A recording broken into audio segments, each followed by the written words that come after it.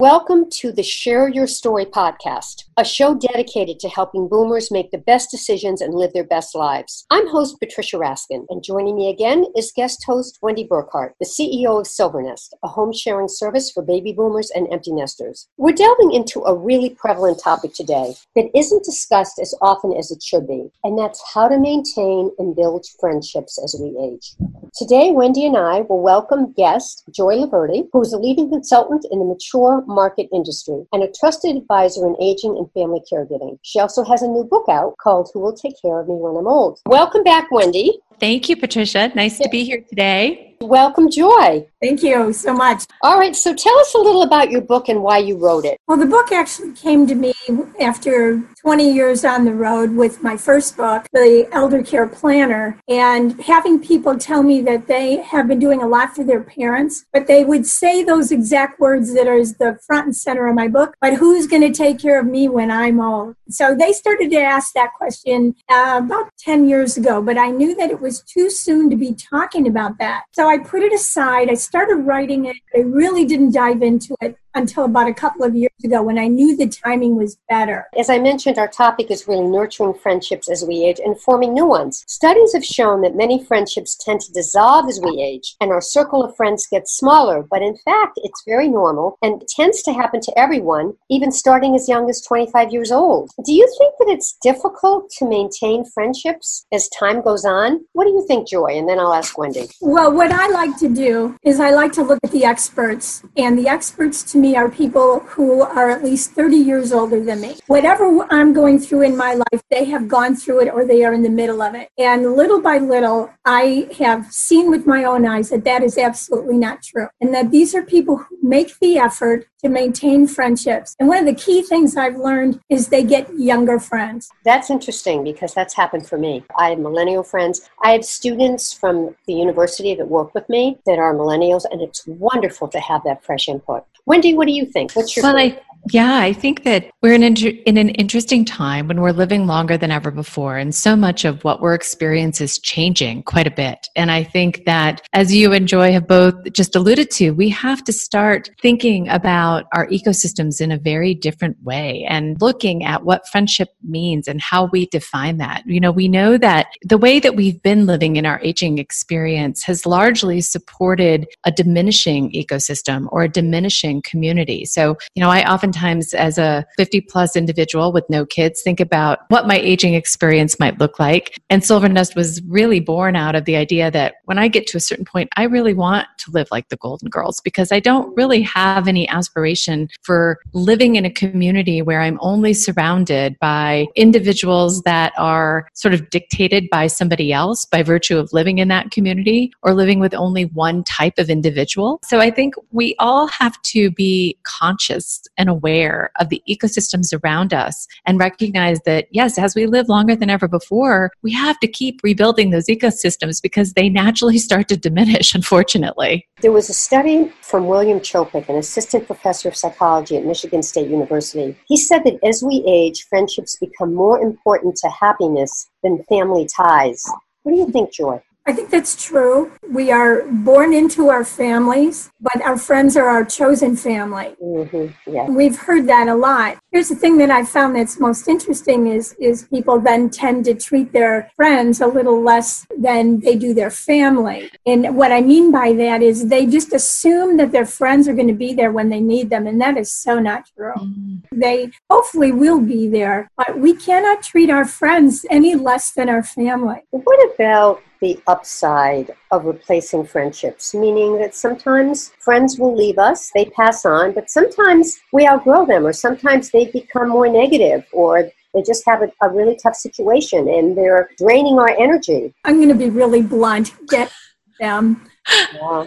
Okay, we are running out of time, and we can't afford to have people suck us dry and not be there for us when we need them. If you're the kind of person that's constantly there for a friend who isn't there for you, what are you doing? Wendy? I so agree with Joy, and actually been reading a very interesting book by Christiane Northrup, who I love, and she's wrote a book called Dodging Your Energy Vampires. So that's a side conversation for another day, but Joy, that might have some relevancy.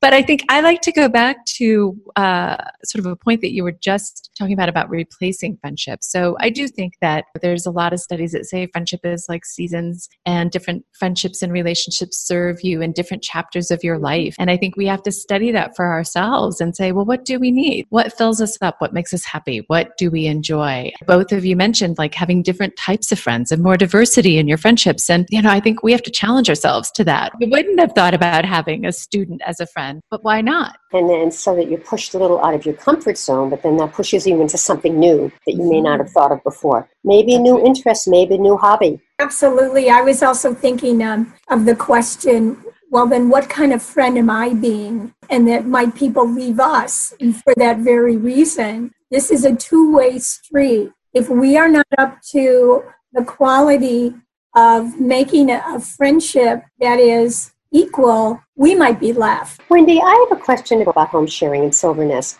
When you have a roommate and they're with you and they've been screened and so you're going this road together, how close do you think a friendship should become with the person you're sharing your space with? So I always say that is not my answer to give, because it depends on everybody's individual situation. And what we've discovered with over 70,000 people coming through the platform is that everybody's condition is unique. We've had individuals who say, I'd really like to live with somebody younger than myself. We've had folks that say, I really don't want anybody younger because I've already had my kids and I don't want any more. We've had folks that come in that are very interested in having companionship and friendship. And then we have others that are like, hey, I don't really want that responsibility. I just need the income. What we find, however, is that many people surprise themselves by being open and actually moving into a home sharing situation. They actually might get a friend, even if they didn't want it or if they didn't expect it. One of the best stories that we have sort of in our testimonial database is a female who was about 62, who was looking for just a simple roommate to help her split the bills and cover her mortgage. And she was looking for somebody that resembled herself. Well, the algorithm actually paired her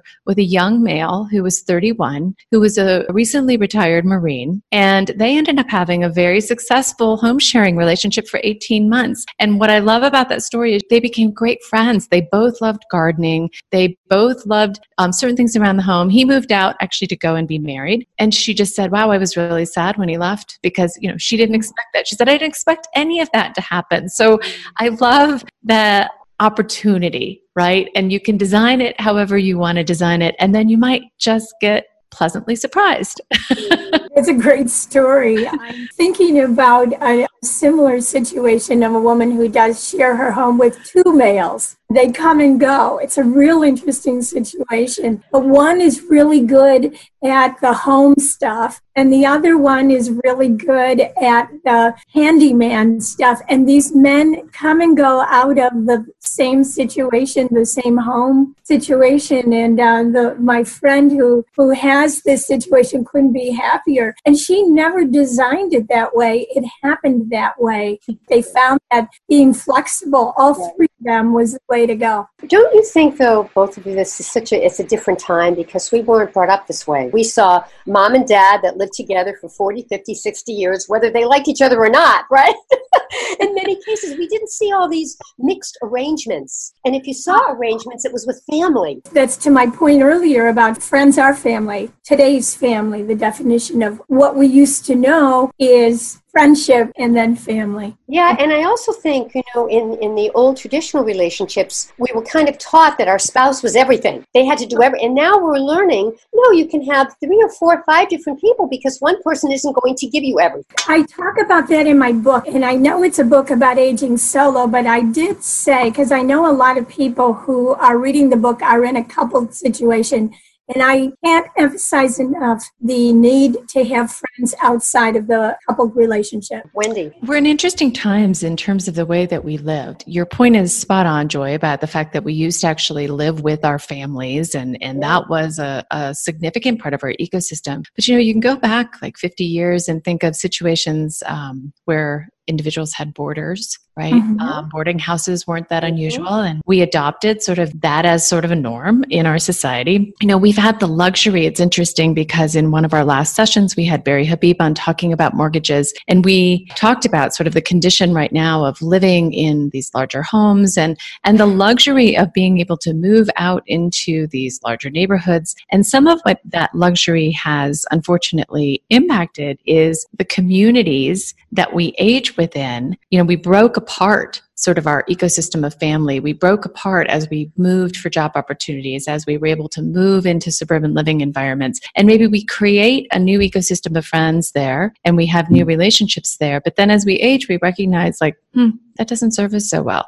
I feel like sometimes we're coming back full circle in some ways, right? Like we're coming back into the inner cities, we're rebuilding our communities, we're getting reconnected. It just strikes me as really interesting, sort of the stages that we're in. Joy, what would be your advice, and you've studied this, in really developing these close relationships? The do's maybe and the don'ts. The do is to get off the internet and go meet in person. Yeah. Amen, huh? Your network might be large, but they do not equate to friendship. Get out there and be together. Find ways to celebrate. The don't is to have a small circle. Expand it as best you can. I'm just trying to be real here. But do what you can to have a vast circle of friends. Some will come in your life for one reason or another. Just the same as it is for a coupled situation. Your friends cannot meet all your needs. You must have several in order to be well balanced in that area. And Wendy, don't you think that the home sharing situation really allows you to expand? Because this person will bring other friends in that you may meet. Absolutely. Well, and I always say that it's interesting, right? Because many of us when we were younger had a roommate or we had a different circle of friends than we do now. And that brought us many benefits of an extended group of friends through the folks that we were sharing space with. We weren't quite so scared about thinking about those types of options. And as we age, we can have that same experience again. Really, there is no significantly different consideration, particularly if we're still able-bodied, able-minded, independent. Being open-minded and looking for new ways to find new friends and new connections is incredible. I'm looking at this little flyer that my team just brought to me today, and I love this. They put this term on here, and it says, community connects us. I think that says it all. What are some of the things we can do in the community, along with sharing and opening ourselves up to a different person and different mindsets? What can we do in our own communities?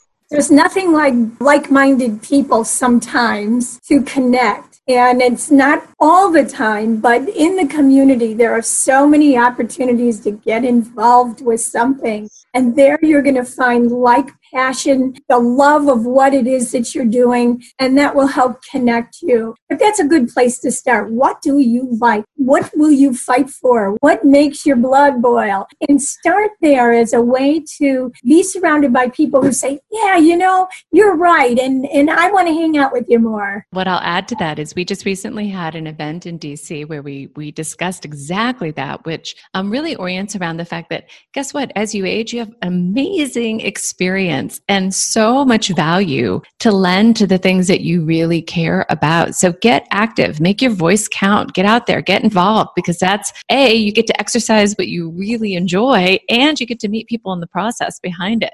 So we should all be doing that. The world needs all of us getting mouthy about things. I'd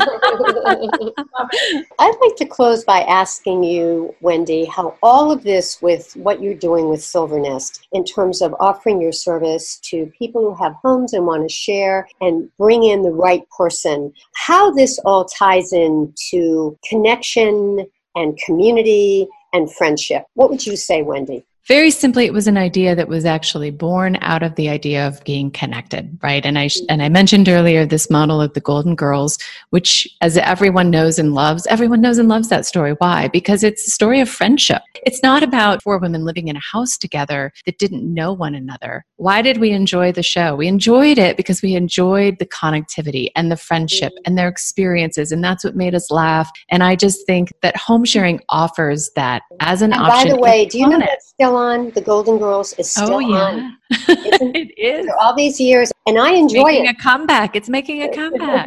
And if people want to know more about sharing or about sharing their home, or if they're also in the market to find a person right in their home so they can share. So on both sides, it's all on your website. Correct, silvernest.com. What would be your closing thoughts, Joy? I just want to say that I have not met anyone who their interest wasn't piqued when I mentioned Silvernest and home sharing. They say, wow, and it's becoming a movement of many sorts, not only friendships, but the financial aspect of it. And I am just pleased to tell you, Wendy, that it is being so highly receptive by people that say, wow, I can have so much with this concept. And so I'm all too happy to continue to tell people about it. There is no better resource because of the technology that you bring to the table. And I also mentioned that it is a science, really important. Joy, how can people find you? Elderindustry.com. Say hi to me. Wendy, if people are interested in sharing their home and finding the right person, or the right person's waiting to find a home, they just go to silvernest.com. That's right. And I have to put in a final plug for Joy's book because it's an amazing book. Joy, you just have to tell everybody the title and tell them where to find it. Well, the title is Who Will Take Care of Me When I'm Old? It's sold wherever books are sold. Thank you both, Wendy and Joy. We're so happy to be here on this wonderful podcast, which is Share Your Story podcast. I'm Patricia Raskin. We have more series for you and more segments, so stay tuned. Until next time, stay happy and find all those wonderful people in your life. I'm Patricia Raskin. Bye for now. As humans, we're naturally driven by the search for better. But when it comes to hiring, the best way to search for a candidate isn't to search at all. Don't search, match with Indeed. When I was looking to hire someone, it was so slow and overwhelming. I wish I had used Indeed. If you need to hire, you need Indeed. Indeed is your matching and hiring platform with over 350 million global monthly visitors, according to Indeed data, and a matching engine that helps you find quality candidates fast. Ditch the busy work. Use Indeed for scheduling, screening, and messaging so you can connect with candidates faster. And Indeed doesn't just help you hire faster. 93% of employers agree Indeed delivers the highest quality matches compared to other job sites, according to a recent Indeed survey. And listeners of this show will get a $75 sponsored job credit to get your jobs more visibility at Indeed.com/podcast. That's Indeed.com/podcast. Terms and conditions apply.